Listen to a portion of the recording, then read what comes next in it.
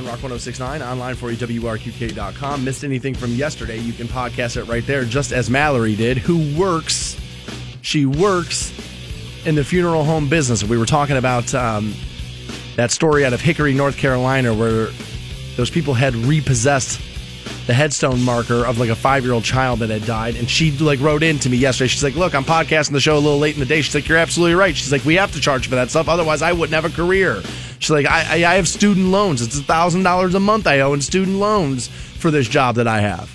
She's like, you're absolutely right. Profits are absolutely necessary no matter what the business is. So if you missed anything from yesterday like Mallory did, you can podcast it at WRQK.com. Fantone, how are you this morning, buddy? Feeling all right. A little disappointed it's not Friday. Kind of wish we were at the end of it, but, it's Thursday and I'll probably survive. Yeah, that's how I woke up this morning, too. I was like, man, I really wish today was Friday. I've got an ton of stuff to do in front of me today. I've got a lot of stuff that I need to handle before I go out of town this weekend, so I feel a little bit like, I don't know, man, I want this show to be over quick so I can get going on stuff and get moving stuff. And I'm also like, dude, I don't want to do any of that stuff, so I hope this show takes forever. Let's just lean back and relax for a little while. But no, I'm in a good mood, ready to go. What's the story with you? So you had said something to me, essentially about me yesterday on the program, and it got me thinking when I got off the air. You were like, man, you haven't really been talking about the golf game much. Okay. And it has been a little bit of a struggle. So yesterday I went and spent the afternoon at Spring Valley. Their golf course down in I guess it's East Sparta. It feels like Canton South to me. That whole area there. I never know where the hell I am here. There's 7,000 cities for 80,000 people. I talk about it all the time. I can never figure out where the hell I am. You start throwing townships in there and those lines, and I agree with you. It often gets confusing. Yeah, I never know where I am. But the people are like, oh, well, it's a Canton mailing address, but dude, come on, it's East Sparta. You should know that. And I'm like, I don't know if I know that. And I'm almost hesitant to say this, all right, because of how much I enjoy it. But I really like their driving range at Spring Valley. It's removed away from the course. It's up on the hill. You're all by yourself. It's wide open. You're just surrounded by trees, nothing else. And you can kind of you can get whisked away up there and be kind of by your damn self. Okay. Yeah. No, dude, essentially their driving range is dude, it's my Calgon. To me, it always seemed like, I don't know, the driving range, it wouldn't matter what was in front of you. It wouldn't kind of matter one to the other because you're just standing there to tee. But I don't know. It's kind of nice being removed away from everything. Right. I don't know why, but maybe it's just a me thing. But I absolutely love their driving range, and I'm almost hesitant because I don't want people to go. I hate saying that.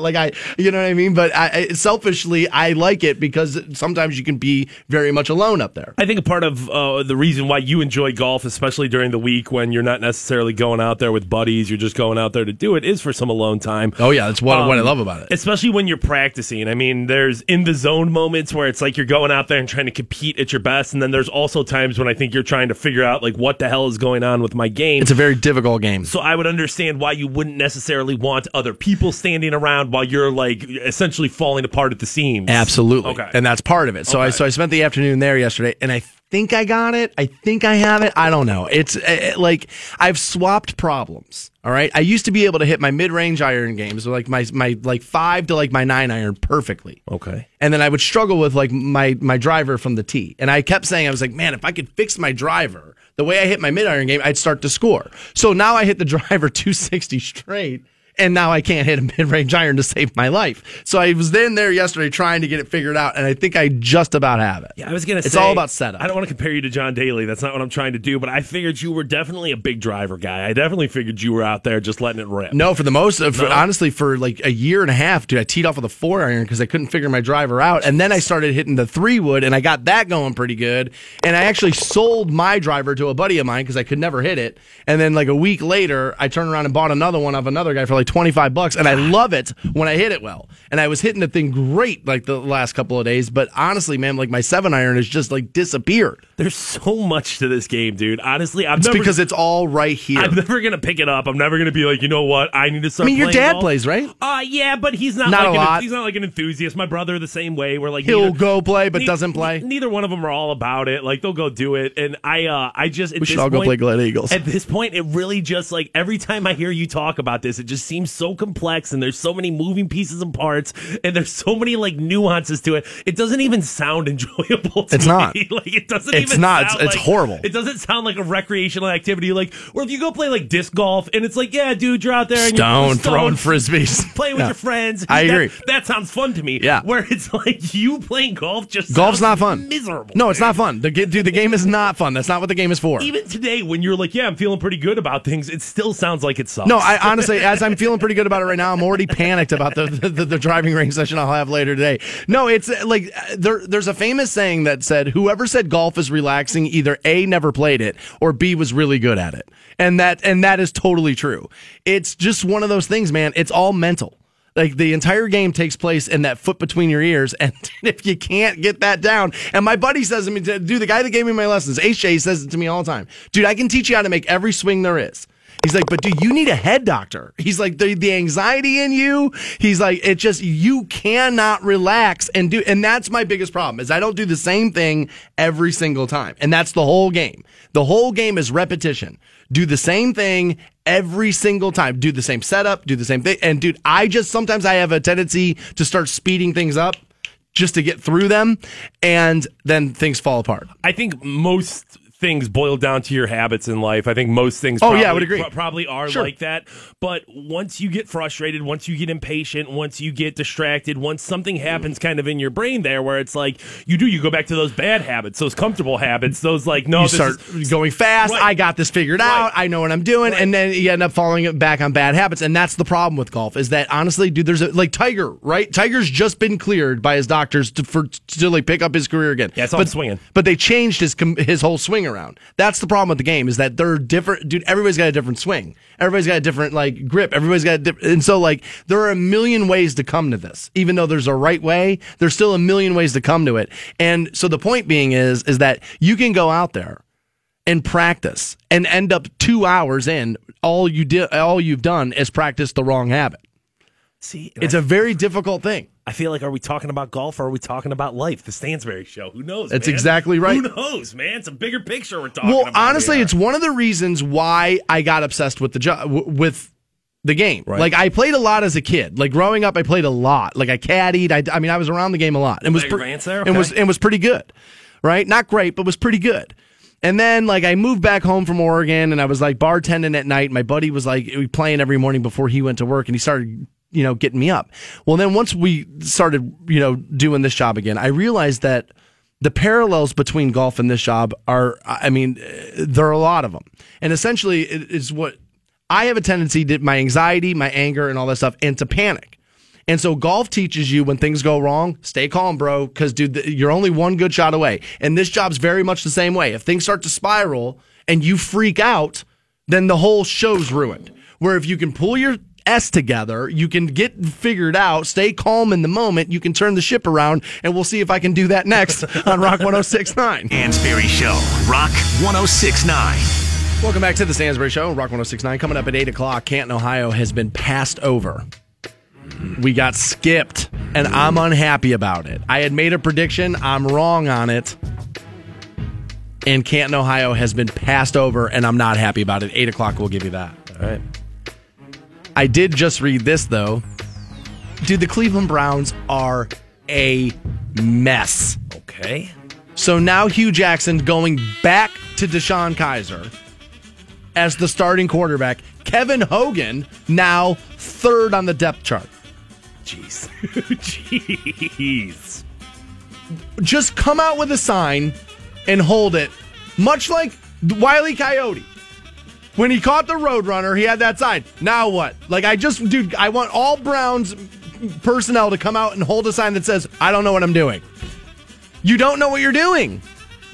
And I'm starting to think, and again, maybe this is me just trying to get the back of Hugh Jackson. I don't think he's making any of these calls whatsoever. I think he is the puppet that they put out there to give you the words that are coming out of Sachi's mouth. I really do. I don't think he has a single say in anything that happens. So, essentially, you think that Jimmy Haslam said, Sachi Brown, you are in control of any and everything that happens with this team. I do. Okay. I do. I'm starting to believe that. Okay. Again, Hugh wanted Wentz. They wouldn't let him take him. He wanted Deshaun Watson. Wouldn't let him take him. Now they straddle him with Kaiser, which every NFL analyst said high ceiling, but the lowest floor of any guy in the draft. And you got him in the second round. And I remember saying, if you find a quarterback in the second round, you get me value there, I can't hate it. Yeah, I mean, getting him in the second round, and I mean, it's still far premature. We don't know that he's not going to be good. Right. I mean, very premature to be like, well, that dude's a bust. I would agree. It's a little too early, especially with this roster and this staff. I agree with that. But as you kind of look down the field here and you look at the evidence that's presented itself thus far, I don't think it's too much of a stretch to assume the guy's going to be a bust. Maybe by no fault of his own. You know what I'm saying? Like, maybe this is one of those situations. They might Tim Couch him. I've said that, time and time again. That you maintain Tim Couch would have been a really good NFL quarterback. I think he had the potential. I think if like a Matt Ryan type quarterback. I think if you would have put him in a situation where he had the opportunity to win, he could have done something. He had no chance playing for Cleveland those first 5 years, And I can't even believe it was that long. I feel like DeShone Kizer here. Yes. If I had a time machine, would we redo this whole thing? Would I tell Hugh Jackson, dude, don't even start him until week 8 or beyond? Of course. Like they said they were going to? Like they were going to take it slow, and Hugh was the one telling you that? And then who was the one telling you that wasn't going to happen? Oh, yeah, that's right. It was me. And it's because he's not making the decisions. The cards have been played the way that they've been played. And DeShone Kizer went from starting his first, game week 1 and being absolutely overwhelmed and regressing every step along the way. And then you take it away from him and you shake his confidence and you give him that doubt in his mind of, yo, dude, we don't think you're good enough to do this. We don't think you're capable of the job. And then 2 weeks later, you're going to go back to him and be like, yo, ball's yours, bro. What has changed? Nothing. Today from 2 Kevin weeks Hogan's ago. 3 picks. That's it. Nothing's changed with DeShone Kizer. He's exactly the quarterback that he was. There's no further development. He hasn't learned anything. He hasn't gotten better as a player. So how do you go back to him and say, yo, dude, 2 weeks ago we didn't think you were good enough, but now here's the ball? Well, maybe he's going to go on a winning streak and they're going to win the 6 games. Well, there's still time to. There is still time to, I guess. I bet they don't win 6 games in the next 4 years. I'd make that bet right now. They're a disaster. They're a disaster. And when I think about how much hatred I took in the preseason, telling you that they weren't going to be any good, and people are like, I'm never listening ever again. You think you know everything. I knew this. I don't know if I know everything, but I did know this. They're a disaster. I mean, now this would be a 4-hour show on its own, probably a 4-year show on its own. Let's do it. What do you see anything that can improve the I don't even know the question. of the Cleveland Browns as we stand today? I mean, I know the draft is still 9 months away, but is there anything that could happen within that organization that might be able to save the rest of the season? You could put football intelligent people in the front office. You don't go get baseball guys to fix a football franchise. Dude, really? That was one of those moves that was so outside the box that if it works, you look brilliant. But the problem is, you're the Cleveland Browns, and it wasn't going to work for you. And you had to know that. If the Chiefs do it, or another team that hasn't been miserable for 30 years... Yeah, you've got a team that's teetering on the brink of relevancy, where you've got a team who's a consistent 8-8 team. They can't quite get over, and then you bring somebody in that maybe there's some sort of argument to make. But you're right, when you have factually the worst franchise in all of professional sports, and then you try to outsmart the rest of the league, that's going to be a bad time. Right. Going back to Kizer, Hogan now 3rd on the depth chart. Well, you got to play Hogan. Got to see what you have in Hogan. Winner. Dude, he's a winner. Won everywhere he's been. He's a winner. No, he's not. I just... Oh, my God. I don't understand. The hook, line, and sinker in which people fall for this every single year. Honestly, dude, I think Haslam's almost evil. I think he's just sitting in his office, wringing his hands together, look at these morons in Ohio. No matter what I put on that field, these fat tubalards keep just filing into the stadium, giving me $50 a ticket. Right, just lighting cigars with, your hard-earned dollar bills, laughing at honestly, you. I think Haslam just kicks back and laughs and then thinks about how to rip off his own trucking company some more. Flying J, baby! Jeez. They are a mess. The Browns are like the sports equivalent of Artie Lang. And I'll give you, dude, I got a story on Artie that he claims he's going door to door in Ohio, and he's not gonna. And I'll explain why and how next on Rock 106.9. 106.9. Welcome back to the Stansbury Show on Rock 106.9. Coming up at 8 o'clock, Canton, Ohio has been skipped over, and I'm not happy about it. All right. Not either. I don't even know what it is, but I'm pissed. I don't want Canton to be skipped over. I made a prediction. I was wrong. We got skipped over, and I'm sad about it. Sons of bitches. And I'm going to go off about it at 8 o'clock. All right. Former Howard Stern sidekick, Artie Lang, had to cancel on a show he was doing at the Goodyear Theater in Akron this past weekend, I believe it was. He was scheduled to perform and was unable to make it. The show ended up going on. Mike Polk did his set, and a couple other guys did their thing or whatever. But Artie Lang took to Facebook the other day to apologize to the wonderful people of Akron and Cleveland and promising to call every single ticket holder themselves. I apologize in all seriousness for not making the gig, Lang said. I could tell you what really happened, but you're going to speculate anyway. For those of you that don't know, Artie Lang has a pretty large history of heroin use.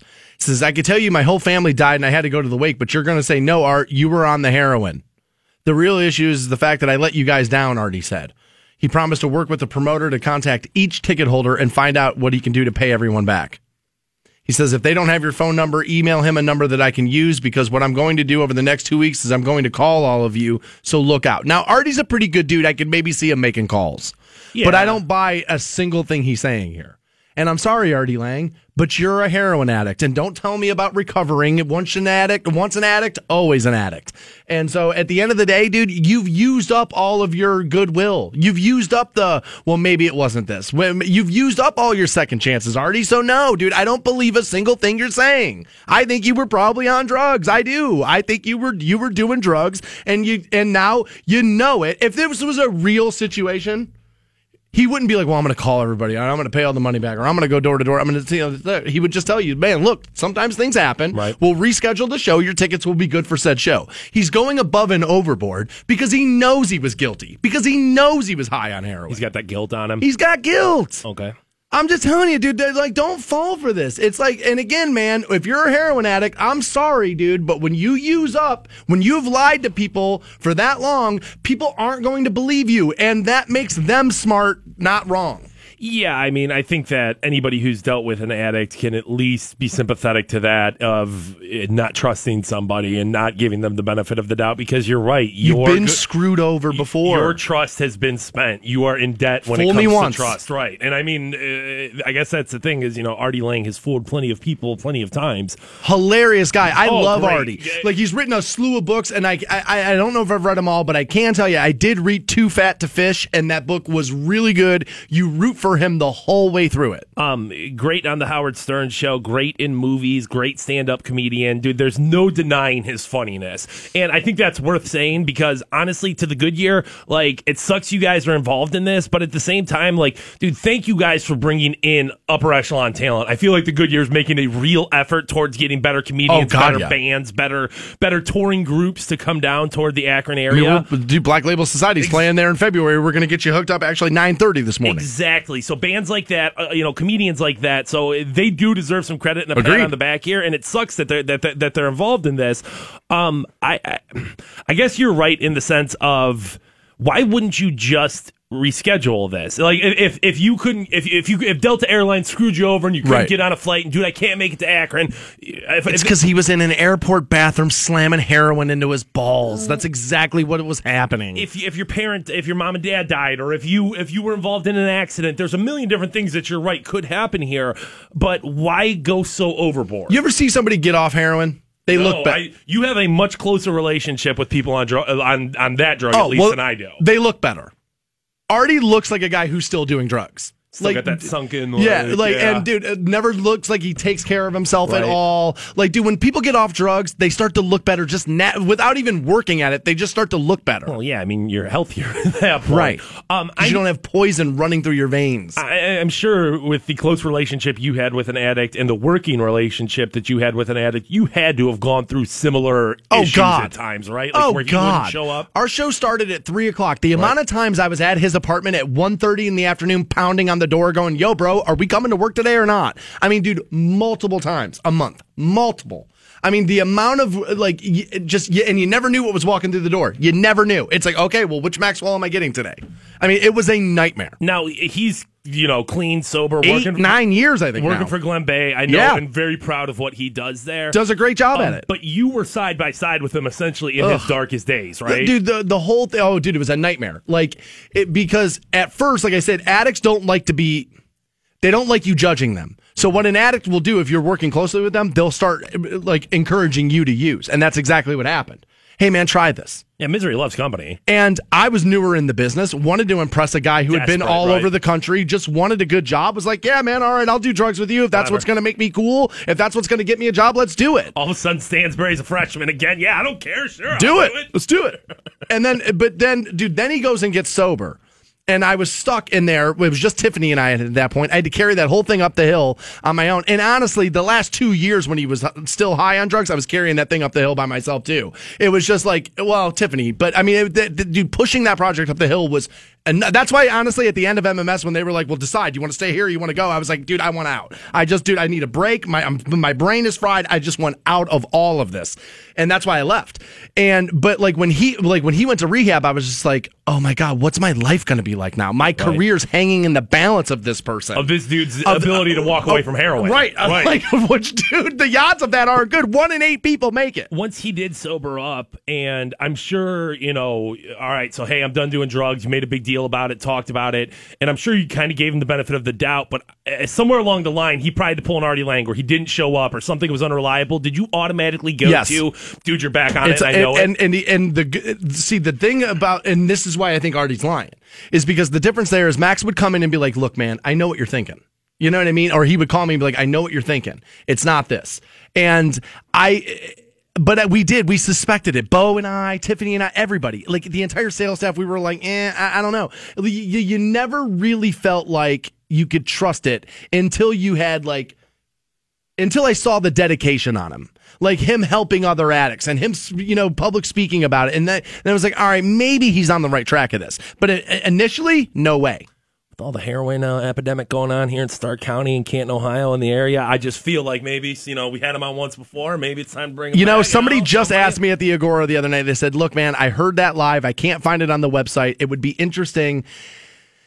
I don't know, maybe. I'll be honest, dude, dealing with him gives me anxiety. I know it just gives me that whole week. It just brings back 10 years of like, oh my God, dude, I was on people have no idea what dealing with people like that is like if you haven't done it, especially when it's like working. It was like 10 years of me sitting on the edge of my seat going, is he going to melt my face off for saying CNN right now? Like you just never knew what was coming through the door. And it was honestly, dude, it was legitimately terrifying. But I don't buy Artie Lang's statement here, not for one second. The NFL has still got issues with this whole protest thing. They met a couple of days. Roger Goodell saying one thing, and now there's a former CEO of a very successful business that says they've screwed all this up, and here's how you fix it. We'll get you clued in next on Rock 106.9. And welcome back to the Stansbury Show on Rock 106.9. Online for you, WRQK.com. Miss anything from yesterday? Podcast it right there. Coming up at 8 o'clock, Canton, Ohio has been passed over, and I'm unhappy about it. I made a prediction. I was wrong. I'm going to have to eat crow, and I don't like the fact that this city was passed over. I feel like this organization's making a huge mistake. Spoiler alert, are we not getting the Amazon headquarters? Is that what it is? Yeah, that one really makes you mad. Like, Phantom, the one morning, I forget, this was like 2 weeks ago, and he said to me, he's like, I don't know how stupid people really are. He's like, they're all mad because we're not being considered to be like the new like city for the Amazon hub. Yeah, like people were like pissed at city council and the mayor because we didn't put in a bid for that. Well, we don't meet the... And so Fantone looked up the qualifications, and again, I'm going to ask him to pull from memory for 2 weeks ago, so I doubt he remembers, but like, wasn't the qualifications like 1 million residents, right? Something like that? Like, you had to be a big city. International airport, a million different things that went into it, but it was just like, there was like, right out of the gate, there was like 5 we didn't qualify, and I'm like, well, what are we talking about? Is Akron Canton an international? I don't know. Akron Canton... I don't know. I mean, I fly to Vegas out of there. I've flown to L.A. out of there. I've flown to Florida out of there. But I don't know about international. They would pimp international, right? I would think. You say international, I would right? think so. I don't know that. I know. Now, this is California, but when I lived there, they had a very small airport, much like Akron Canton, and then like a year later, they like renovated it and made it international. But it's not any bigger. Is it, if I fly to Canada, is that international? Is it any country? Is it out of the Northeast or North America? I mean, I would have to imagine Canada makes you an international, right? Yeah, commercial airport. I do not see. I don't. My guess is that you were right, that they You'd would be screaming from the mountaintops that they're an international airport. But we do not qualify for that Amazon headquarters. Sorry if I ruined the 8 o'clock break. Sorry. No. Yeah. Okay. So all that teasing I did.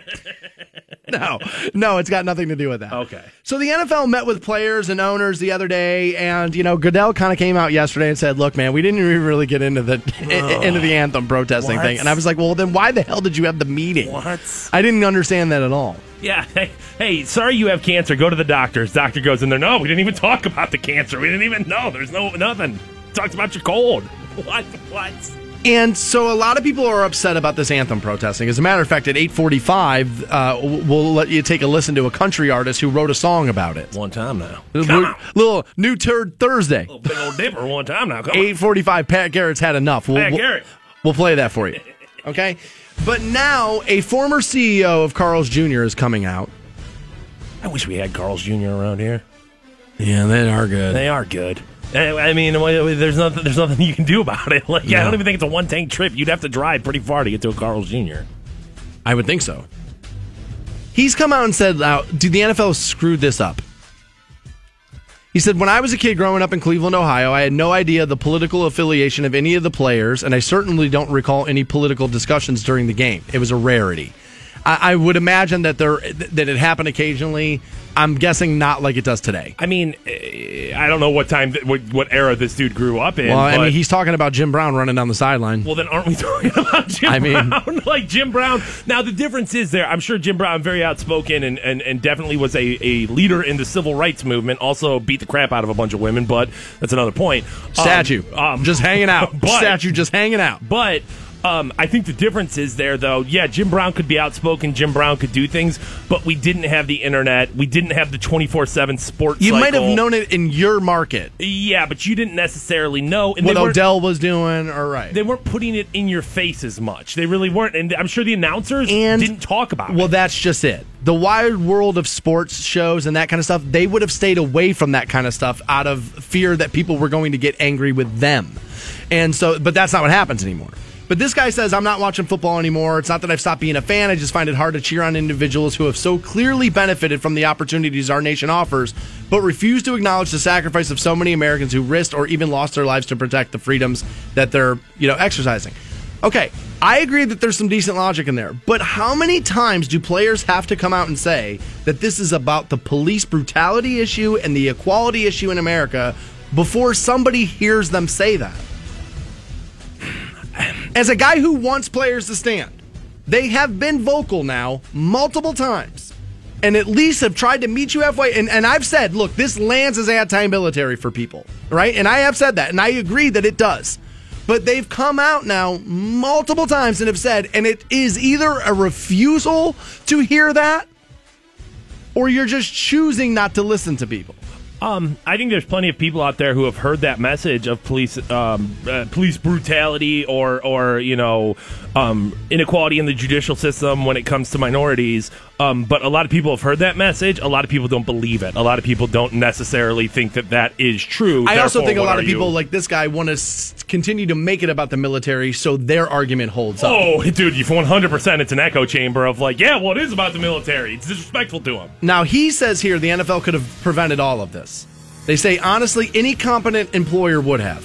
Says employees do not have the right to alienate a business's customer base, damaging business that employs them.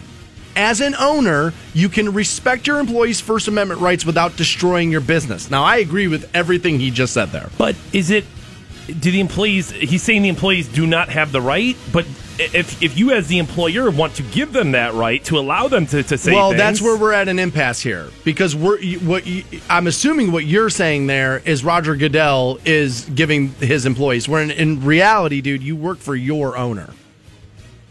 I don't know what that breakdown is. I mean, it's a franchise. As the player union, though, works out, they all work for their individual owners? I think so. I don't know that. But that's how an owner is going to look at it. It's like, yes, we're in a league, but you work for me. They say here it could be argued that you were obligated to do so, to step in, to stop this in defense of your other employees who could be negatively affected by this who aren't doing it. And he's making a good point there. I think that's at the very least, a big part of what people haven't paid attention to here is like, all right, now prior to President Trump, kind of riling this whole thing up, right, there's about a dozen plus players, maybe 24 players that were doing this. No, he made out of it worse. Out of a league of 500 plus guys. So like, we all got no, I'm boycotting the NFL, and it's like, well, dude, what about those 500 other dudes that are standing there in line with their hand over their heart? Yeah, he says here, those guys count on those jobs and incomes that they provide. Not to mention the investments of your shareholders, franchisees, or in this case, team owners, all make to build, operate, and acquire these businesses. And I would agree. Like, that's where it started. Like, again, players have the right, although it's not their platform. I've explained that till I'm blue in the face. Do Sunday at 1 o'clock or 4 o'clock in the afternoon is not a player's platform. I don't care how many times that word gets thrown out on ESPN. It is not their platform. But the NFL gives it to them. The NFL is allowing it. I agree. But I think this guy's right, though, that if I was an NFL owner, I'd be thinking about my players who don't want any part of this, who are being negatively affected by it. We are seeing ratings down. Although their salaries don't change now. Now, do they change next year after, 3 years down the road? I don't know. But as of right now, I guess maybe that's why you can't really go to you got to protect the other employees, because nobody's changing salaries in the middle of the season because this is happening. Right, yeah. I mean, your contract is what your contract is there. I guess if we're looking at this is like, well, you as a business owner now have a responsibility to not alienate customers, not alienate your audience. I don't know if it's a responsibility, but it's definitely the smart thing to do. I agree, it's the smart thing to do. I don't know if it's a responsibility. But at that argument, okay, so if we're going to live by that argument of like, then he's using those terms of you are responsible. He said legally there's an argument to make. Then if I have a business owner say, well then no, I'm not saying Merry Christmas because it's alienating some customers. When you flip that coin, people are going to come at me like, oh, dude, more on Christmas. I said, so like, I'm a Christmas person, but I worked in retail in a very Jewish community, and my boss said to me, it's happy holidays here, dude, and it was his business, so I did what he wanted. Right. So that's the whole point, is you're taking the right of the business owner away here. He says here, I ran the company that owns Carl's Jr. and Hardee's. For almost 17 years, I ran that. Along with our franchisees, we employed about 75,000 Americans, and we flew the American flag in front of many of our restaurants. Had any company employee decided to disrespect that flag in front of our customers in our brand's uniform and during their hours of employment, I would have encouraged our general managers to first warn them to stop, and if they refused, now we're going to fire you. I mean, I think you could fire them right out of the gate for that. It's your business. If you want to run it that way, that's the way you run it. He says, I am very supportive of the First Amendment rights and would encourage employees to express their opinions openly and freely on their own time. And again, there is an argument there. I know Roger Goodell saying it. But Jerry Jones isn't, and you work for Jerry Jones. No, because who signs your checks? When you buy a McDonald's and you're the owner of that McDonald's, you still have to live up to the corporate, as a franchisee, you still have to live up to that. But the difference there is the NFL isn't saying you must protest the flag. They're just saying if you choose to, we're not going to punish you for it. They're not saying that the team can't punish you for it. They're saying the league won't fine you for it. There is nothing on the record, or Goodell has not said anything about if a team decides to punish a player. Now, they're not, because they're already being called slave owners over the fact that they're a little resistant to let this happen. Even though an NBA owner won't let you do it, they're totally fine. This is a media-driven takedown of the NFL. They started with concussions. They couldn't get that ball down the field. This popped up, and the media, dude, they've been anti-NFL for a while. There's a section of the media that is anti-NFL, and we've seen it with concussions, and we're seeing it with this. But ratings are down. And from what I saw, now again, people showed me still pictures of stadiums on Sunday. I don't know when those pictures were taken. Were they taken at halftime? Were they taken when people are in the bathroom? I don't know. But there were empty stadiums. Not empty, but there were definitely multiple stadiums where you'd see. But it's like, is Jacksonville pulling audiences in without this? I don't know. But I agree that if it were my business, I would not want this happening. And I think Roger Goodell says, well, yeah, we're not going to do it because he doesn't want to wade into it. It's not a directive. It's not like him saying, well, we're perfectly okay with it. He's just saying, I don't want this mess on my hands. And so I'm not going to punish people because I want to stop being called a racist. And that's what they are. They're all labeled as racist today over the fact that they're uncomfortable over losing money. What they are, they're not racist. What they are, what NFL owners are capitalists. And they're about their money first. And again, just like I said yesterday, profits aren't bad. Profits employ you and they employ me. We should all be rooting for corporate profits because that's how we all keep jobs. More Stansbury Show right around the corner. You hang on. 9. And welcome back to the Stansbury Show on Rock 106.9. We have a pair of House of Horrors tickets, 7:45. We'll get you hooked up at those. That in Akron. And Halloween right around the corner. Dude, hard to believe, you've got 2 weekends left of October. So if you're one of those people who's like, oh, dude, it's, the best time of the year, well, you better get it in because it's going to be over before you know it. And then you're going to be like, damn it, I missed all the haunted houses. I'm not really a haunted house person. I know you're not. I know they made me go the first year I was here. They made me wear the GoPro on a hat, and I had to pretend. I'll be honest. I had to pretend I was scared of things. Okay. And I get scared of movies and stuff like that. Okay. But I was walking through there, and I'll admit, before I started walking through there, I was like, well, maybe I am going to get really scared. And then I was like, no, you're not. No, you're not. You're probably not going to do that. And again, I say this, I saw friends of mine the other night. Friends of mine, personal friends. Meaning, dude, they're age appropriate for me. Okay. Hitting people up on Facebook going, we all going to go to the haunted house this weekend? And I was like, I'll say it every year. I had no idea people my age were allowed to do that. Yeah, I mean, it's definitely one of those things. You as a single guy your age should not go by yourself. But yes, with a You group mean tell of me people, married couples my age would go do that? It's nostalgia. It feels like a good time. It feels like you're teenagers again. You know what I mean? Yeah. I mean, I know some people like to go and get arrested. Jeez. Hanging out on the line. Jeez. Back that one up. Like I said, I don't.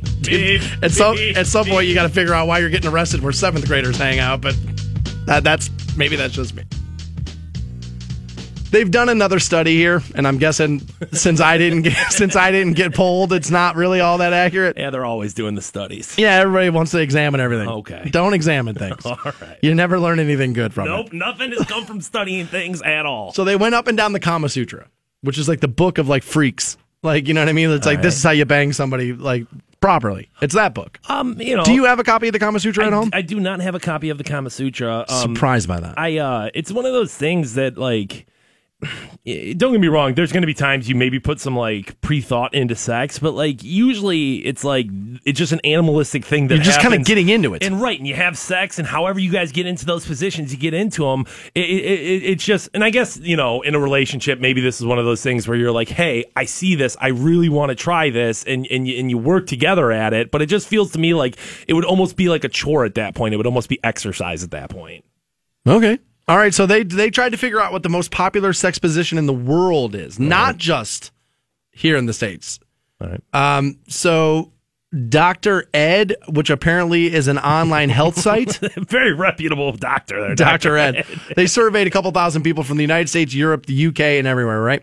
And found that when it comes to sex, human beings, we're really not as creative as we'd like to say. As a matter of fact, they say here, we're quite boring in bed. They say the most popular sex position. Now, I was shocked by this. I would have had this on the top 5, maybe even top 3, okay? But I wouldn't have had this as the most popular. Apparently, the most popular sex position, with 35.1% of the respondents saying this is their go-to sex move, is doggy style. If you asked me the favorite sex position, maybe I would have had that at number 1, but the go-to, the most common, I would not have gotten that. I would have thought it would have been in the top 3 because I'm willing to bet a lot of the respondents were men. Right. And men seem to like this move a lot. Right. I think women do too for the most part, don't you think? See, I don't. Yes, I'm not going to make the claim that women don't like this move, right? That's not what I'm going to say. But I have definitely slept with women who felt as if it was disrespectful, especially now, dude, with the feminist uprising that's happening right now. I have definitely slept with women who said to me, no, Oh my God, that's what you want? You don't even want to have to look at me, so I'm just a sexual figure for you? Like, dude, I've gotten into like arguments with no clothes on over this. Were you like watching TV over her back or something? Because No, it's just like, it's one of those things where some women feel disrespected by this move. And that's why I was surprised it was like the number one answered move. I was surprised by that. Now, you start throwing in some other countries a little bit, dude, America's repressed sexually. Like, we have a hang up on sex the way the rest of the world really doesn't. Right. And so, but I have definitely dealt with women in my life who've said, no, you're not doing that to me. Oh my God, you just watch porn? You just think we all just want that? And it's like, well, no, my ex-girlfriends wanted it. But like, a lot of them are like, no, dude, you're disrespecting me. Wait, you can't even look at me when we're having sex? And like, I don't know, like, what are you watching porn? It's like, have you not watched porn recently? They've moved on from just doggy style sex. That's, come on. If we're getting into porn, your makeup's going to run in 20 minutes. You know what I mean? You keep piping up, broad. But no, like, I was surprised by this. I was really surprised. If it, like I said, if it was favorites, because I think a lot of people do enjoy that position, but the reason I don't think it's the most common or like the go-to per se. It's not really a starting point. It's not a starting point, and it takes effort and energy. And it's one of those things where it's like, well, I mean, you on top of her, that's considerably less effort and strain energy on your body on both of parties there. The spoon position, the laziest of all sex positions, that's what I kind of thought would be number one, just because it's like, I'm not wild about that. I mean, it is lazy. It's lazy, and I think most relationships are lazy. I think most sex is lazy. I think just get this over with. And now maybe if this was America that we were talking about, we'd be in a different position. But then if it was America, I think most dudes would be like lying about it. Like, yeah, man, I like the pile driver the best. You know what I'm saying? Like, number 2 on the list of most popular sex positions is missionary. 22.5% of the respondents said missionary, followed by cowgirl, which is them on top of you at 19.4%. But both of those are pretty solid. I really like the cowgirl position. I like, especially, dude, when you're sleeping with somebody really attractive, there's something really great about being able to get a full view of her. Especially if they got like nice boobs and like then they do porn it up a little bit, like they'll hold them for you. Like, dude, that stuff's hot. It is. It's totally hot. But the worst part is like when you're sleeping with somebody you're just not attracted to, and you're like, oh my God, why? What am I doing? What am I doing? Just eyes closed. Like, I can't believe I let you take your clothes off and climb on top of me. I can't believe we didn't have to shave you first. Yeah, no, I agree. That could be pretty bad. We have a pair of tickets for the House of Horrors. Get hooked up next on the Stansbury Show. The Stansbury Show, Canton's rock station. Rock 106.9. Rock 106.9. Welcome back to the Stansbury Show on Rock 106.9. We have a pair of tickets for the House of Horrors up in Akron. Akron's newest haunt. 15 years in the making, the Gould brothers have been putting this together. Should be pretty damn good, I would imagine. Yeah, I would think so. And it is Halloween season. Now, I don't really get into the Halloween thing. I was raised by religious weirdo parents who wouldn't let me go trick-or-treating, which is hilarious because now my mom loves taking my niece trick-or-treating. Loves it. Really? Oh, my God. Gracie looks so cute in this, and oh, my God.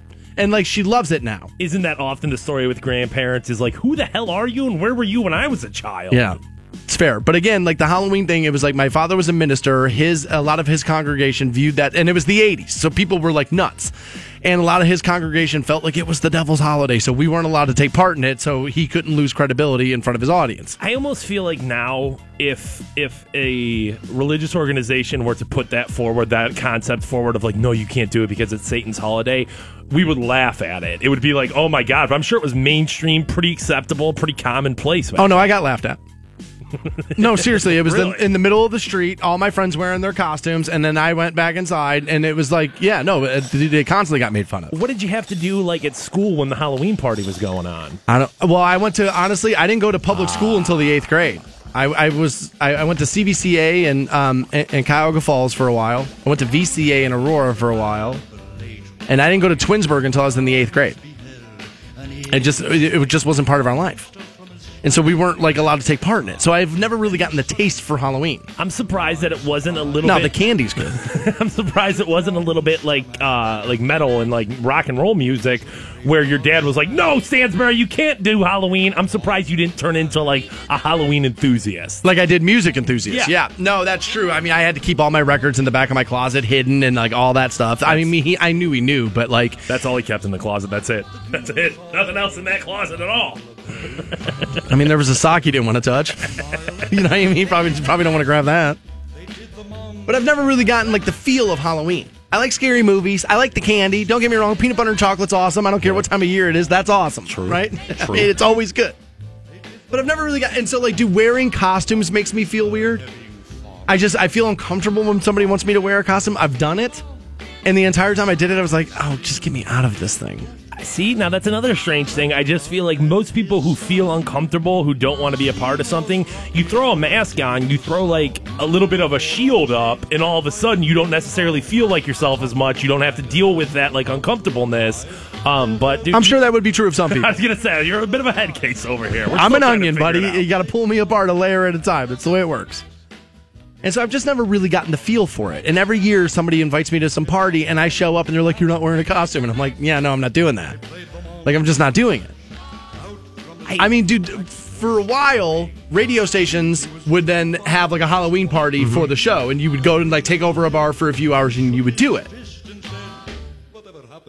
I think radio stations still do that. Yeah. I could be wrong. But like, and so for years I had to do that, and they'd be like, "Well, what are you gonna wear?" And I'm like, "I'm gonna go as me." Not even like an easy costume. Like I've seen like some very basic things where it's like you can just throw on a suit and say you're, you know. Well, the masks a lot suck because you can't get the beard to your lips. But I'm saying like I've seen people like an easy one I've seen before is somebody's dressed up like Static Cling and they put like a couple of socks on them, a couple of dryer sheets on them, and they spike their hair up, and that way you're not exactly like you're exactly like, you know, a ghost or something, or a pirate. You're just something that's like basically you in your own clothes. All right, Lamar tweeting in, Lamar Sharp, Officer Lamar Sharp says, at least you didn't have to wear a sheet with holes in it and be a ghost every year for Halloween. Jeez. Was that you or your neighbor, Lamar? That might not have been a ghost. That's terrible. I remember the one year my mom did buy me, listen to this. We were still living in Maple Heights at this point, at the bottom of Cato Street. And I remember my mom, like Dukes of Hazzard was like all the rage back then, right?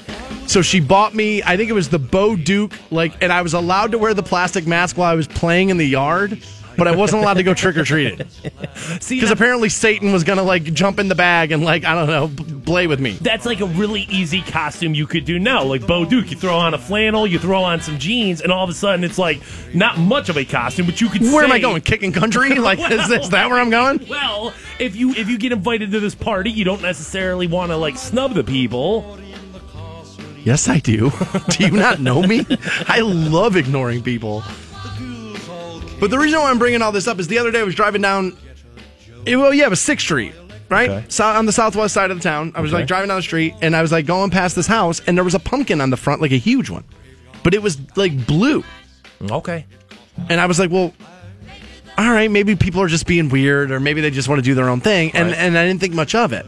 And then I come into work this morning and somebody asks me on Facebook, this girl Lisa who listens to us all the time, said, hey, have you heard about this blue pumpkin thing? And I said, no. I said, but I've seen one, and I just assumed people were being strange. And she's like, no. She's like, this is awesome, and I think you should tell people about this. I said, all right, well, you know, what's going on?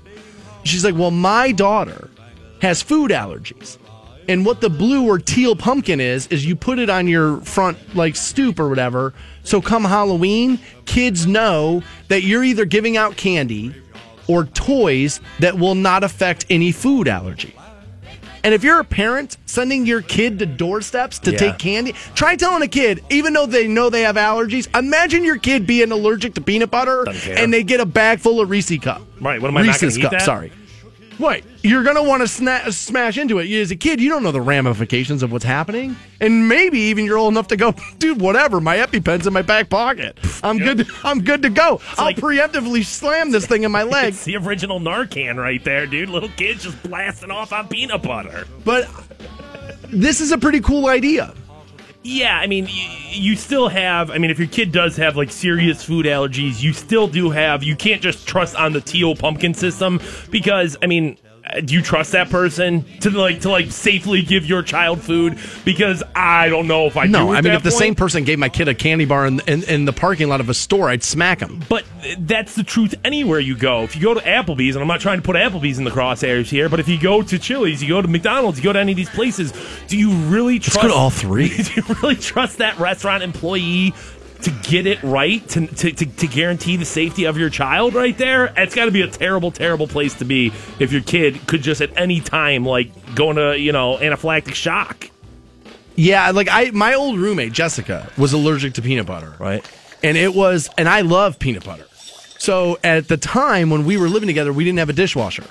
So you had to wash everything by hand. And so occasionally I would make a peanut butter jelly sandwich or something, right, and I would just wipe the knife off and put it in the sink, waiting for more dishes, and then I would do them all. And so occasionally she would just pick up a knife out of the sink and then do something with it, and sure enough, her lips would explode. And we'd have to get her on Benadryl. The one time, actually, we had to rush her to the hospital. We thought she was going to die. That can be a pretty serious allergy. Oh, 100%. I mean, anaphylactic shock's not a joke, man. You can definitely.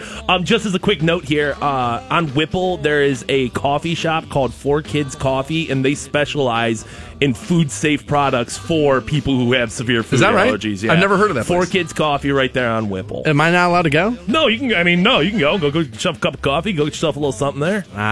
Dude, don't say little something. It's for kids. Jeez, no, just call it for kids. Grown-ups are allowed. That sounds terrible. Yeah, go get some coffee, grab a little thing, and then get out of there. No, Pantone, absolutely not. I will not be doing that. We have House of Horrors tickets. Let's pass those out right now. We'll take caller 17, 1-800-243-7625 on those. Canton, Ohio, I wanted you to get something, and you're not getting it. We'll tell you what that is next on The Stansbury Show. Hope you boys brought popcorn. The Stansbury Show. Because I'm about to put on a show. Rock 1069. Welcome back to The Stansbury Show on Rock 1069. 8:30, we have a pair of tickets for Forest of Screams in Medina. We'll get that passed out to you at 8:30. 1-800-243-7625, the number you'll need on those. And then 9:30, pair of tickets for Black Label Society up at Akron at the Goodyear Theater. Corrosion of Conformity part of that as well. That's going to be a good one. Is Zach going to be calling everybody that bought tickets? No. Okay. No, I believe Zach, unlike Artie Lang, will show up and do the show. Okay. I don't know that. I guess I don't know. Yeah, I guess he could make mistakes. Yeah, I kind of went off on Artie Lang, and I just don't buy his story that he wasn't doing drugs. And maybe it's, again, because of all the history he has of doing drugs, and I'm just tired of falling for the lie. And maybe he is telling the truth. Maybe. Well, and welcome to the burden of the addict. I mean, I'm sure that's a frustrating place to be when you have cleaned up, when you have sobered up. No, I'm telling the truth. And it's well, dude. Yeah, but you're the boy who cried wolf. Right. Your past behavior dictates what's happening right now. So, you can't. The only indicator you have for future behavior is past behavior. That's it. So you put a string of this together along, and then we can start to buy it. But I just, right now, I don't buy it. If you missed that break, you can podcast it at WRQK.com shortly after 10 a.m. Speaking of which, you know what's happening on Monday? Starting Monday, 6 a.m. on the program. What is that? Every hour, 6 a.m. till 10 p.m. Every weekday, we're passing out $1,000 every hour. Yeah, it's good stuff. Cash money. That starts Monday, 6 a.m. So we'll get you hooked up for Christmas. You'll be able to, you know what I mean, put $1,000 in your pocket, get some spending done. Or you can go Artie Lang style, dude. Who are we to tell you what to do with your money? You're a grown here's adult. the thing. We're going to give you $1,000. You want to roll one of those 20s up? That's on you. It's our That's totally on you. So Canton got passed over here a little bit. All right? And I'm unhappy about it. All right. It turns out the 2018 draft in April, NFL draft, going to head down to Dallas. Now, Canton has put in an official bid for 2019 or 2020, but they have expressed interest in having the draft in Canton, Ohio, ever since they started moving it around. You remember, dude, it was in Chicago, I believe, the one year. I believe it was just in, was it Philadelphia this last year? I think yeah, so, Chicago 2015 and in 2016. And then it was in Philadelphia last year at the iconic Art Museum steps. It drew 250,000 people for the first draft held outdoors. And I remember watching that on TV last year, and it did. It looked impressive. Now, they do the remote satellite locations as well. I know they'll do that. But, I mean, when we're talking about the actual day one of the draft, it's not like we're putting a bid in to be like, yo, hey, on day 4, right, can we do this? No, it's day one that we're trying to get here. And 250,000 people. Now, listen. That's more people than live here. Now, listen. of course, the NFL has a very real problem with its hand going on the audience. It does. There's no question about it. But that draft was, 6 months ago? Maybe a little bit more than that. And you had 250,000 people there. 250,000 people. The NFL's still drawing a crowd. Well, like we pointed out yesterday, they lost 1.5 million viewers week to week from last year week 6 to this year week 6, but they still pulled in 15 million viewers. So you ask any other executive producer of a TV show, dude, if you can get 15 million viewers, that's the best show he's ever worked on. Well, luckily, we have 20 million listeners right now, buddy. 20 million. Oh, yeah, well, we're more popular than people who protest the national anthem. I would agree with that. Sure. I would agree with that. Sure. I want to see this come here. And we may get the 2019-2020. We may get that bid, but we've expressed interest in this since they started moving it around, and I don't even ever hear it really discussed. But I can't blame the NFL. And now listen, as a champion of Canton, Ohio, I'm a big supporter of the Hall of Fame. But, what were you going to do? You come in here with everything halfway done? Last year, what were you going to do? Come in here when nothing was done? Couldn't do it last year. 2-3 years ago when the Hall of Fame literally looked like a library built in the 1950s? No, dude, you gotta All right. You gotta update, you gotta have that village, you gotta have that hotel, you have to have all that So you stuff. think they're going to just wait until everything's built and then highlight it? There is no reason to come beforehand. If you, I guess if you just go on TV and you have Rich Eisen pointing at like a blueprint, man, that hotel's gonna be nice. Gonna be nice. All right, I didn't think that through. Now, we talked about this, I think, last week, where they're hoping to get a regular season NFL game here, and I said it last week, and this kind of makes me, I guess, reinforcing these beliefs. You're going to need the hotel for that, too. Well, yeah, but I think we're going to get a game, and I don't think we're going to get a draft. I don't. Really? The draft's 250,000 people. A game's like 20,000, right? Easy to fill, dude. You put a regular season NFL game in here that sells out just because it never happens. Right, it never happens, and there's going to be an excitement about that. But when it comes to getting 250,000 people, you look at the optics of last year's draft, where it was like, oh my God, look at that. I worry they're going to get it here and they're going to do it at Brown Stadium. Oh, that's gross, what I dude. worry about. But then it's not because no, I agree, but I think that's what they're going to do. I think they're going to do day one, Cleveland Brown Stadium, and then they'll do satellites from the rounds 2 and 3 down here. If you're comparing the two of the Hall of Fame and the Cleveland Browns as organizations, one's esteemed and the other one's a mess. Right, and I think we can all figure out what we're talking about here. One's on the upswing, one is a dumpster fire. I think the NFL would be in a real, and let's be real, the NFL's made plenty of mistakes recently, but that would be a genuine, what the F moment right there. Why would you give that to the Browns? Cleveland doesn't, because at least when you go to Dallas, that's a huge city. Philadelphia, huge city. Chicago, huge city. Cleveland, for as big as we think it is, it's not that big. Cleveland's a small city. It's a small big city. You know what I mean? So that alone isn't enough to do it. And with the distaste everyone has in their mouth for the Cleveland Browns right now, dude, no. If you're gonna bring it to Ohio and you don't bring it to Canton, that's ridiculous. I'll tell you what I want more. And I was told by somebody close to the project that this was the plan. Again, I have a very good, close personal friend who's working very closely with this project.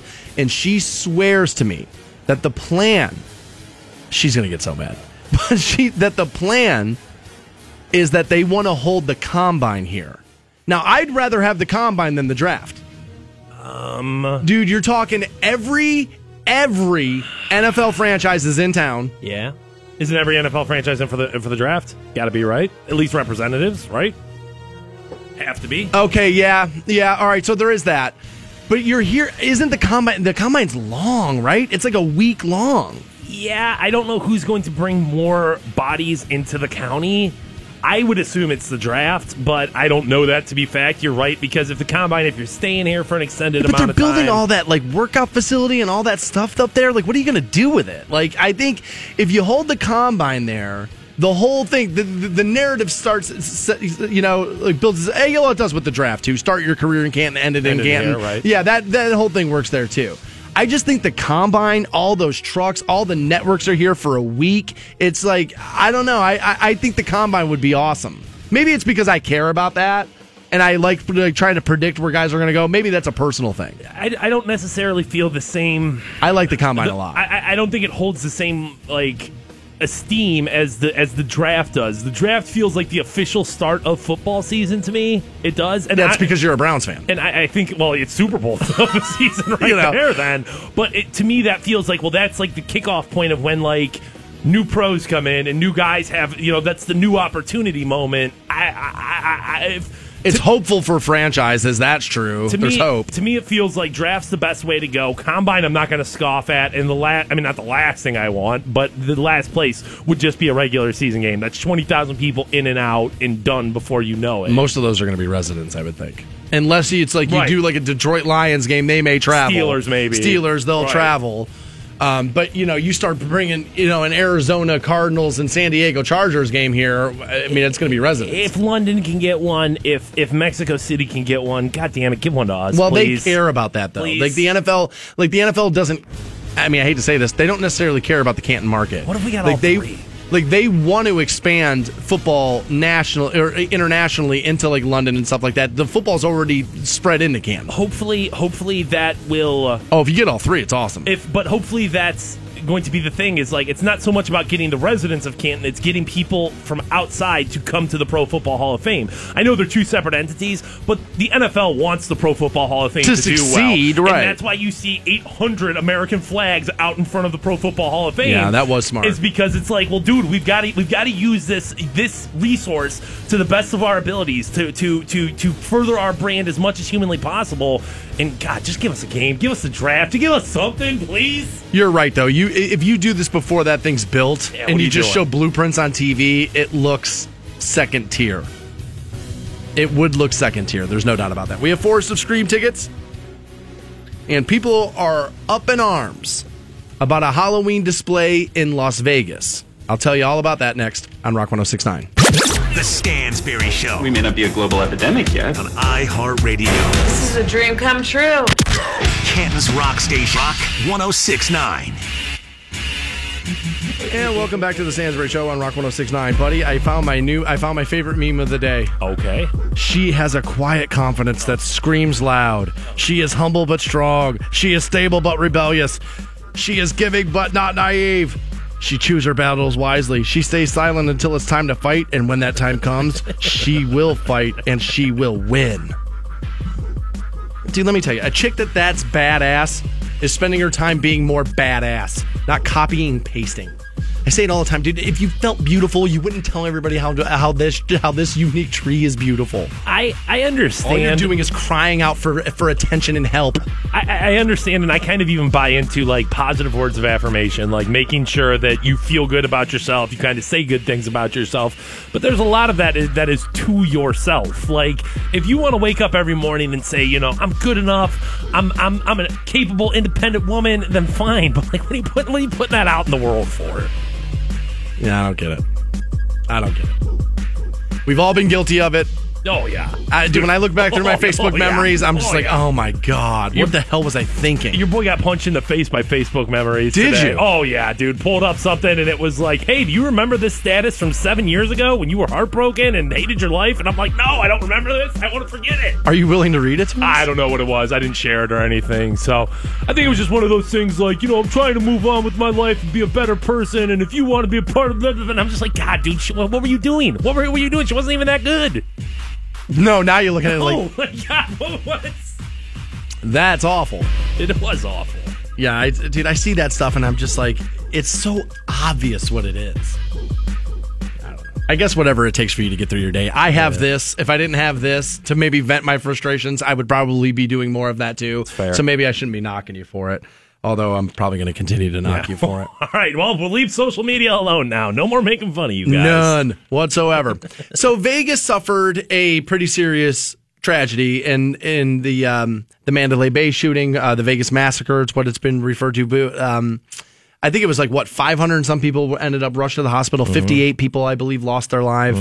Law enforcement's kind of gone back and forth now a couple of times on the timeline of things, which I expected. I think, dude, in anything of that mass confusion, there's going to be oh, well, wait a minute. After looking at that again, we realized it was this. And I don't think it's necessarily conspiracy. I know there's that, dude, that's not dying down. No, it is not. It's not dying down at all. And it may come out as that. All right. But I don't know that. And so I don't really like to give life to things until we figure out what's really really going on. Yeah, but I saw this YouTube video, and this guy had dramatic music playing in the background, and he said, well, maybe there is a second I know. The shooter. same Maybe guy there did is a second 9/11 shooter. too. I know. Maybe there is. The second Maybe. guy. You know, talking to people who I know who have served, who said, dude, the second shooter theory is total bunk, and here's why.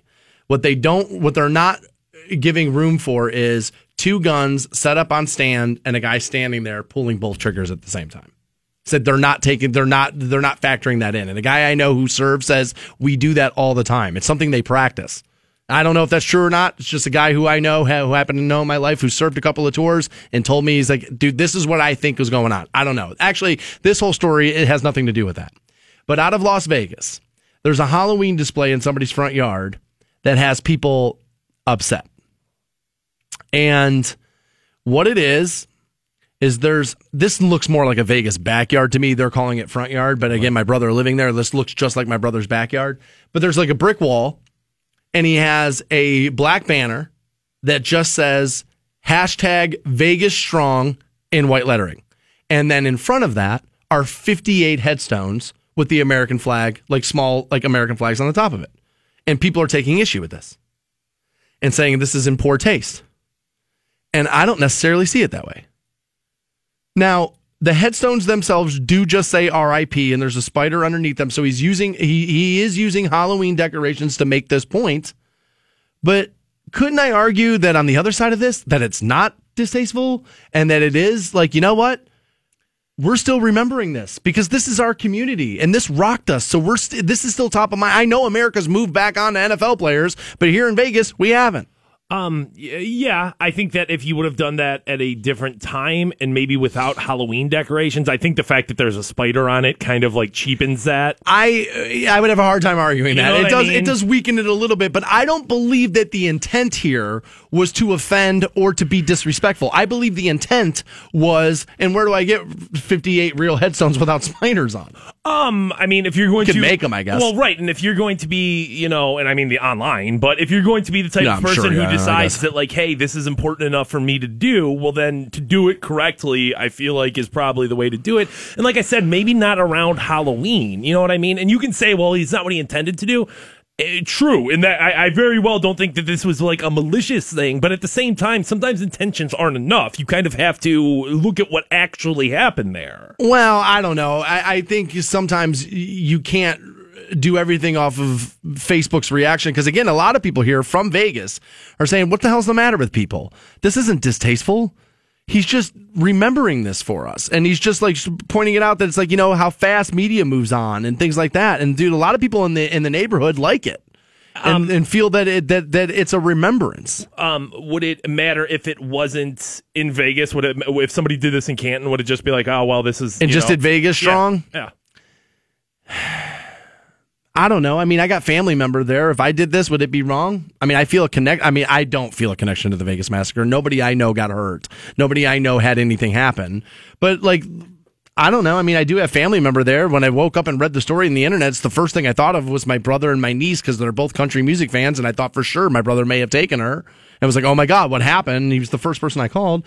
There's a bunch of people in the community that are saying, dude, when I drive past this, it touches my heart. And it makes me, and that I like it, that there's people that are like, dude, no, I'm not moving on from this. End of the day, the guy's allowed to do it. There's nothing that's, there's nothing that's grotesque, even if it was. I mean, how many times have we talked about a Halloween story where it's like, they thought it was a real body and there it is. So no, I mean, it's the guy's prerogative to do so. I guess, would I do this? No, I don't feel like that. I mean, I don't feel like doing it around Halloween and with Halloween decorations. That would be like, all right, dude, I got to reevaluate. Well, this. Somebody wants to meet him halfway, and I think that I think that you would sign off on this, Fantone. They say what he should have done is just put 58 flags up as a memorial with the sign that says Vegas Strong, and that would have been all right. Yeah, it's the headstones that really are that have some people looking at it a little bit differently. I kind of liked it. You know what I mean? I get that the spiders on the headstones, it's a little weird using Halloween decorations themselves. It's probably not the greatest, but I did like this. As people who try to push the envelope with their yard decorations, I don't believe that this was this. And I think that there are people out there who would try to make the sick joke of their Halloween decorations of having 58 people massacred and would make a joke. I don't think that that's what this was. I agree that I don't necessarily think that it was either. If somebody were to do that, is that okay? Not by my standard. But are you allowed? Sure. But by my standard, it's not okay. We have a pair of tickets for the Forest of Screams and Pat Garrett, country music artist Pat Garrett's I Will Stand. That song next on Rock 106.9. The Stansberry Show. Rock 106.9. Hey guys, you got Stansberry here. When you're talking firearms, what you need most is knowledge, safety, and training, and you can get all of that at North Canton's Rock 106.9. And welcome back to the Stansberry Show on Rock 106.9. We have a pair of tickets for the Forest of Screams in Medina. Shortly, we'll pass those out. 1-800-243-7625, the number you will need on those. Normally on Tuesdays, 9 o'clock, we do this feature called New Tour Tuesday, where we play you some new music and we vote on it and let you know if the songs are any good. Okay. And this, I did not see this until yesterday, so I was like, all right, well, I'm not waiting a week. So I was like, all right, well, maybe we'll just do this on Thursday. And this is from a country artist named Pat Garrett. Pat Garrett, one time now. Come on. Did he shoot Billy the Kid? I'm just waiting for that. He sounds like he'll be a NASCAR driver, Pat Garrett. He does. Pat Garrett in the number 17 car out there. Come on, one time now, Sainsbury. He in that Miller Lite number 2 car. Come on. And yeah, he does kind of sound like he could be a NASCAR guy for sure, right? Right. And so Pat Garrett, country music star, is okay. Well, for the sake of this argument, okay. So now he's a star. He's a star. All right. God damn it! But he's a little tired of these NFL protests. Doesn't like it. Right. Doesn't think it's great. And so he wrote a song called "I'm Gonna Stand," and we have that for you. Hi there, Pat Garrett here. A friend of mine said to me the other day, "Why don't you write a song about all this NFL stuff?" That didn't happen. Here you go. You don't think somebody gave him the idea? Nah, I think he wanted to write a song, and he was like, you know what, let me say somebody begged me to do this. Nah, he was just sitting around going, I'm going to write this song.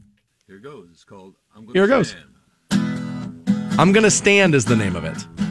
Well, I'm gonna stand with my hand on my heart because the glory represents the nation I love. And I'm gonna honor all those people who died as our symbol of freedom waves gloriously above. We're so lucky to live in the land of the free, so won't you stand up alongside of me, because I'm gonna stand for the country I love. Yeah, I'm gonna stand for America, our great land.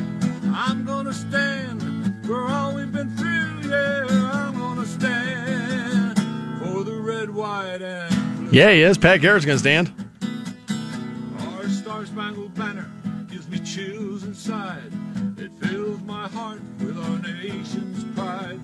The stripes and the stars on the background of blue. When I see our flag, I know what to do. We're so lucky to live in the land of the free. Hey, won't you stand up alongside of me? I'm gonna stand All right. for the country I love. It's even funnier when you watch it. Videos online for you, WRQK.com. And I think he's doing it in a thrift shop. No, I do. Everything's got like price tags on it. That looks like a bath mat. That's like a jacket. For all we've been through, yeah, I'm gonna stand for the red, white, and blue. For the red, white, and blue. For the red, white, and blue. Susie Dalton, co-writer. What? Just yelling out co-writers in it? Well, dude, let's not act like Def Leppard wasn't yelling out band members, instruments, Bass, playing drums. Right. So, like, I don't know. If Yeah, dude, you give a white person an instrument and dude, things just go off the rails. It does. It totally does. Pat Garrett doing his thing out there, and I'm just surprised that some jabroni named Pat Garrett was the guy who came up with this. How was one of these country artists Where is Toby Keith? Oh, yeah, God, I was going to say, like, one of those Cole Swindells or those, like, No, Brad Toby's Paisleys, the but guy. Yeah, dude, Toby? Toby did Made in America. Right. He did all those. Like, dude, where is Toby Keith? Where is your boy Toby Keith? That's a good question. I feel like with all the things that have been going on with patriotism recently, where is the big guy? That's a good question. After the Hall of Fame game, because he's a football guy. I mean, he's a big Oklahoma fan. I know I think he's a Dallas Cowboys fan. After the concert for Legends that he did with Kid Rock kind of put himself back into like the mainstream of like, no, dude, I'm getting on board with this. I'm putting myself, I'm going to sell a bunch of records by doing this. And Toby Keith just kind of like faded off into the background, letting Kid Rock essentially take what is his money. Right? Because if anybody was going to ring that bell of patriotism, if anybody's going to get out there, it's Toby. I'm going to stand. I mean, how is that not? Dude, great point. Toby Keith 100%. And to be honest, there's a guy not going to lose any bit of your audience. Your audience wants you doing this. Yeah, I would say probably strengthens their resolve with you. You download or you put out Red, White, or I'm going to stand, and all of a sudden downloads for Who's Your Daddy go through the roof, right? Oh, God, yeah. Yeah, dude, and all of a sudden it's like, it's Toby Keith everywhere. I can't believe Toby Keith wasn't the guy to do this. Hey, dude, probably tomorrow we're going to be like, oh, hey, new music from Toby Keith coming down the pipeline. I'm going to stand. Yeah, he's gotta watch him stand watch him covered. If you haven't seen that video yet, it's online for you at WRQK.com. I also posted it at my Twitter, which is at Stansbury Show, and it's online for you at Facebook as well. If you want to check out Pat Garrett, you can do that. I guess he wrote a song after 9/11, too. Like, he's done this a couple of times. Now, again, I mentioned this earlier, and so I'm going to mention it again here. And I said early on in all this anthem protest that this stuff's going to land anti-military for a lot of the country, and that's where you're going to lose support. But the players' union, players themselves, how many times does a player have to come out and say, this is not about the military, this is about police brutality, and then you keep driving home these people fought and died for your right to do this? It's like, guys, they have said it, that this is not about that. So either A, you're refusing to hear their argument, or you just don't want to give in. One of the two. But now again, I'm a person who will stand. I went to a game this year. I think it was the Bengals game, and I stood up, hand over my heart, paid attention, did the whole thing because that's the way I was raised. Okay? I believe in a player's right to do it. I don't think it's their platform, but Roger Goodell said, go ahead, whatever, that's fine. But when they keep coming out and saying it, that it's not about this. This is our issue. This is where we're mad. And you refuse to acknowledge that? I don't know how you can refuse to acknowledge to hear their side of the argument and then still maintain that there's no reason they should be kneeling. You can't have it both ways that way. That's crazy. Pat Garrett's video for I'm Gonna Stand online for you, WRQK.com. We have a pair of tickets for Forest of Screams. Let's take caller 20 on those right now. 1-800-243-7625. You're off to Medina for the Forest of Screams, courtesy of the Stansbury Show and Rock 106.9 Fantone. Yeah. We get a look inside the life of a male porn star next on Rock 106.9. The Stansbury Show, Canton's rock station. Rock 106.9. Rock 106.9. Welcome back to the Stansbury Show on Rock 106.9. We're online at WRQK.com, and I'm about to go off. Seriously, I'm about to go off. All right. I knew playing that Pat Garrett song was going to stir up some of this NFL overpaid ball catchers and all this stuff, right? Let's clear a few things up. Okay? I would think, personally, that a multi-millionaire African-American person has a very unique view at racism in this country because their point is, A, no matter how much money you make, no matter how famous you get, you still deal with this. You still deal with it. And also, how about they're raising the voice of the people who aren't overpaid ball catchers? But you're so mad at an attempt to have the conversation, you can't hear that. You can't hear, hey, we just want to talk about this over, you better stand! You can't hear it over that. And you can give me all the numbers you want. African Americans make up 18% of the population and 80% of the incarcerated. Well, thank you. You just walked right into the trap because that's half the argument is maybe some of these people are in jail that shouldn't be. Well, maybe they're in there unjustly. You just walked right into the trap trying to use math. Just so you know, 73% of statistics are made up.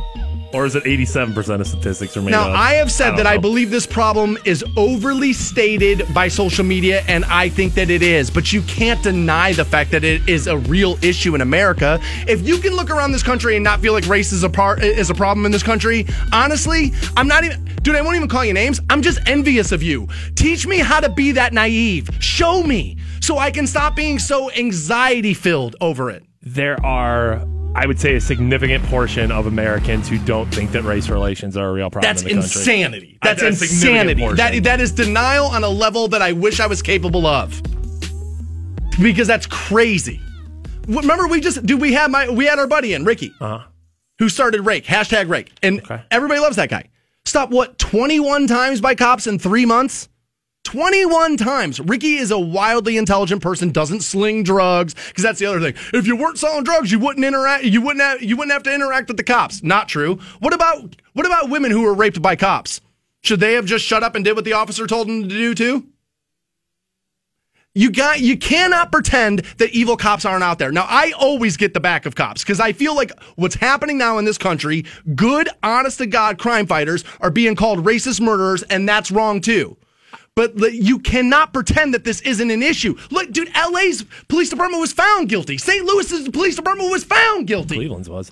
Cleveland's Department of Justice has found people guilty of this. Now people are going to be like, well, the Department of Justice is corrupt, blah, blah, blah. But I'm sure it is on some level. You just made a point, and I think you were wrong there in the sense of you don't always get the back of cops. You don't, because you look at things with like objectively. Right. And I try. Is this cop wrong in this situation as opposed to like, oh, this cop's always wrong. He's just a cop. Right. Or this cop's always right. Can't do that. We've said it a million times on the show about this subject, is that if you're on one side or the other constantly, you're wrong. You're wrong. There's gray area when it comes to issues like this. There is. And the thing I'm going to say about this, I don't know who you're arguing with. I don't know if it's Twitter or Facebook or however you're doing this argument. It's both. Dude, I've been slamming this keyboard during the entire commercial break. Stansbury's been pissed. But it really is, and I bet you $1 if I asked this guy, yo, do you see yourself as a racist? The answer is no. He does not see himself Nobody as a racist. sees themselves as a racist. And David Duke doesn't think he's racist. That's kind of a part of the problem. And the other part of that problem is soon as somebody calls out racist behavior or somebody calls out racism that's within like, a joking situation or something, all of a sudden it's not just, hey, I have a problem with that behavior or I have a problem with that, what you just said. People interpret that as, hey, you have a problem with me. You're saying I'm a terrible person as opposed to that was a terrible thing you just said. So there is a little bit of like both sides are a little too quick for the gun.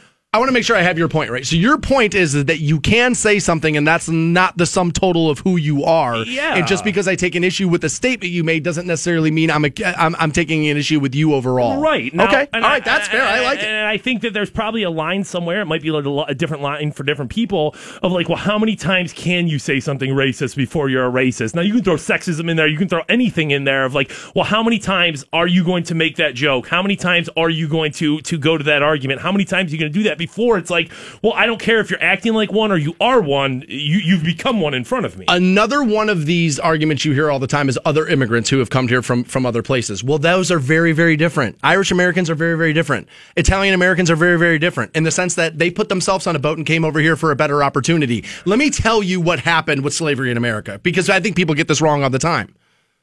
Dude, those people were hunted by their own family members, put on boats, and sold to slave traders. She got shipped all the way over here, beat, had their wives and daughters raped, worked in the field for nothing. Then we didn't educate them, and now 400 years later, we call them stupid. I mean, guys, that's the history. That's what happened. Well, a lot of people say that the Civil War wasn't even about slavery. So, like, I don't believe it was solely about slavery, but it was definitely a big turning point. But that's the thing is, you can say facts, you can say things that are would seem to be self-evident there. But if people choose not to believe it, I just don't know if it matters. This guy, for as angry as you are, for as much as you're slamming on that keyboard, this dude's going to be who he's going to be. I know you're never going to switch anybody's opinion on Facebook, but dude, here's what I know. If this were not a real issue, it would not have been a topic of conversation in every decade in this country. But it has been a topic of conversation in every decade we've had. You think every generation of people's making this problem up? That's what you think happened? Worth noting with that thought is that it's not to say that just because it's a reoccurring problem and has been for as long as America's been a thing, that it's not getting better. That it's not getting better, that there hasn't been progress made. But it doesn't necessarily mean that, like, okay, well, we've come far enough with this. And where did body cams come from? Where did body cams come? As a guy who was against body cams and been turned around on them by a good police officer, where did those come from? Because cops got everything right? That's why we got body cams? Is because cops were getting everything right? No, we realized, maybe we should put cameras on these dudes because of the power that they wield, and let's make sure that they're using it responsibly. Right? Look at your boss with his power. Does he abuse it? Does your wife abuse the power you've given her in your household? You're goddamn right she does. Because what does power do? It corrupts. Not everybody. And I agree that I think most cops are probably okay. All right? I don't know that. I'm assuming that. And maybe that's a little naive. Maybe I am a little naive on that part. I think I can agree with that, and that most evidence presents itself as such, that most cops are good people doing the right thing. But the overpaid ball catcher argument makes me so furious because what they're doing is screaming about the people who are still stuck in those neighborhoods who will never be overpaid anything because maybe they don't even get the right job opportunity. Right? There's a race problem in America. And let me tell you, white America, why you better wise up and start to realize it. Because, dude, you really want to go to war with black America? Is that what you want? Is that what you want? Let me tell you, dude, let me tell you, North Canton. Let me tell you, Green, y'all ain't ready. Cherry Avenue going to walk up the street and kick your ass. That's what's going to happen. Now, yes, you have a point there, but I think there's plenty of people who are down in, I don't know, Louisville that are like, hell yeah, we want it. You know what I'm saying? Like, fair. And it's like, dude, I've got my gun, so go ahead. Let me just tell you, white America, be very careful what you wish for there. Be very careful what you're wishing for there. If you can look around this country and not realize that there's a race issue, honestly, like I said, I'm envious of you. I am envious of that. I wish I could be that naive. And again, I believe these problems are overly stated on Twitter and Facebook. But even as a guy who gets mad at that, maybe they need to be overstated. Because again, it's been a topic of conversation in every decade this country has had, and we haven't fixed it. I mean, and I guess one of the things we've talked about is like, well, how do you move protests into progress? How do you move awareness into action? And maybe that is a part of the problem. As I sit here saying, well, dude, there's a big chunk of Americans who don't feel there is a problem. Maybe we still are at the awareness part of all this. Well, and I said maybe if that's what the protest is for, then maybe it is doing enough. I don't think it's really fixing anything right now. And I'm hearing this from Facebook now too. There are two types of people in life. People who contribute to a problem are problem solvers. Well, some of those people kneeling for the national anthem are trying to solve a problem, and you're mad at the attempt of a conversation. So how do you solve a problem if you're not willing to let anybody discuss it? Every argument you have, I can push it right back down your throat and show you why you're wrong on this. As a guy who tries to get the back of police departments everywhere when he can, if you don't think this stuff is going on, what do you think? Again, you're listening to Rock 106.9 and you guys would beg me to play Rage Against the Machine. What do you think those songs were about? Some of those who burn crosses are those who run forces. I'll excuse you as you lean over in your car to turn up the volume on Rage Against the Machine while denying that this is an issue. I mean, Jesus Christ. I can't even believe that. We'll take a look inside the life of a male porn star. We'll do it next on Rock 106.9. Good morning. The Stansberry Show. Or the god of your choosing. Best morning ever! Canton's Rock Station. Rock 69. Welcome back to the Stansberry Show on Rock 106.9. We'll end the program today by hooking you up with Black Label Society tickets as they roll into town in February. Play the Goodyear Theater in Akron, bringing Corrosion of Conformity with them as well. Around 9:45 this morning, we'll get you hooked up. Sherry writes in and says, Cherry Avenue's going to march up and kick your ass. Stansberry, I've never laughed so hard in my entire life. You totally nailed it. Some people are just ignorant, cannot be educated. Careful what you wish for. I totally agree. Signed, middle-aged, educated, white North Canton female professional. I like those. AKA libtard. Yes, from the card-carrying president of that group. Yeah, your boys won too, but that's what they're gonna call you. That is what they're going to call you. It's so funny with me because I'm very much in the middle on a lot of things, and like I try to stay in the middle until I figure out where I really want to be. I try not to go into anything with much bias, and that half the audience thinks I'm like a gun-toting right winger, and then the other half of the audience thinks like I'm a libtard. It's amazing. I get attacked from both sides pretty much daily on the program, and it's because again I don't really want to fit in any one of those two boxes. I kind of like hanging out in the middle, trying to figure out who's right, who's wrong on any one particular issue. I don't like other people speaking for me. I like speaking for myself, though. But we're going to move forward. Okay. Because it's almost the end of the program. Yeah, and I can't do it anymore. So we're going to examine the life of a male porn star. Because you hear dudes talk about this a lot. Oh, my God. I'd give anything for that job. Right? I'd give anything. I mean, dude, all you do is sit there and have Phoenix Marie go down on you all day? How bad is that? Couldn't be that bad. Right now, I would admit that it can't be that bad. But as a guy who has a job he loves and a job he's lucky to have, and I view myself that way. I'm very lucky to have this job. I'm talented for sure, but like you need some breaks to go your way as well. Yeah. And so I'm lucky to have this, right? But no matter what it is you do, sooner or later, it just becomes your gig. Like, I woke up this morning and I wanted to come to my job more than you probably wanted to go to yours. But it's not like I woke up and was like, let me at it. Can't wait to go. Right? I mean, maybe early on in my career, but you get towards the end of it and you're like, it's just what you do, right? Oh, well, yeah. I mean, as you get more familiar with it, you're going to get a little bit like, I don't know, more used to it, more bored with it. It's going to lose some of its luster there. So there's no surprise. Kieran Lee is one of the most popular and work-demanded male porn stars in the business. He's got a 9.5-inch penis, Kieran does, and it's insured for $1 million. Good for him, dude. I mean, you make your money with your penis. You might as well make sure that if something were to happen, whether it was, erectile dysfunction or if it was, dong got chopped off in a freak accident or something like that, I want him to get paid off of that. He's married, Kieran Lee is, to a retired porn star, Kirsten Price, who's really sexy. But he says at home, he's complete crap in bed. Says I'm awful at it. 9.5-inch penis, terrible in bed at home. He says, after a long day at work, my penis, which is a massive, he says, 9.5 inches, and again, insured for a whopping $1 million. He says it doesn't always cooperate since it's always busy pleasing other women all day. He has trouble performing at home with his wife when it actually matters. He goes, at home, this is a quote from Kieran Lee, at home with my wife, I have to apologize. I am pathetic in bed. I'm a 2-minute wonder. Now, he says he reportedly earns $4,000 a day when he's filming. Now, they say that's $1.5 million a year if he works every day. They don't work every day. You work about 4 days in a row, and then you don't work again for 2 months. Like, that's that business. Maybe some of the male porn stars, because there's less of them, probably work a little bit more than some of the females do. But again, this is one of those industries where I believe women are paid more money than men. Yeah. I believe. There's not many, but I believe this is one of them. See, he says he got into porn because a friend took a picture of him while he was on vacation, and they posted it online. The next thing he knew, he was getting emails from people saying, I want you to come and have sex with my wife. Jeez. So I don't know if a buddy of his took a photo of him naked on vacation and posted it online, which, again, I would not advise you doing that. Well, maybe if you got like you've got a 9.5 down there, you probably see it through the swim trunks or something like that, maybe. Yeah, maybe you could see the outline of it. Right. Says a couple from a neighborhood asked me if I would be interested in making a film. He says I was about 19 at the time, full of hormones. So I thought, I'm going to have sex with a beautiful woman and get paid. Dream, right? That's a total dream. Yeah. He says I was working on the railways at the time and I didn't really like my job, so I thought, why not? He says he's not impressive in bed with his wife, though. He says his record for keeping it up before, climax on camera is 58 minutes. That's really impressive. To have sex for 58 straight minutes and not ejaculate, that is impressive. I'm sorry, I don't care who you are. That's impressive.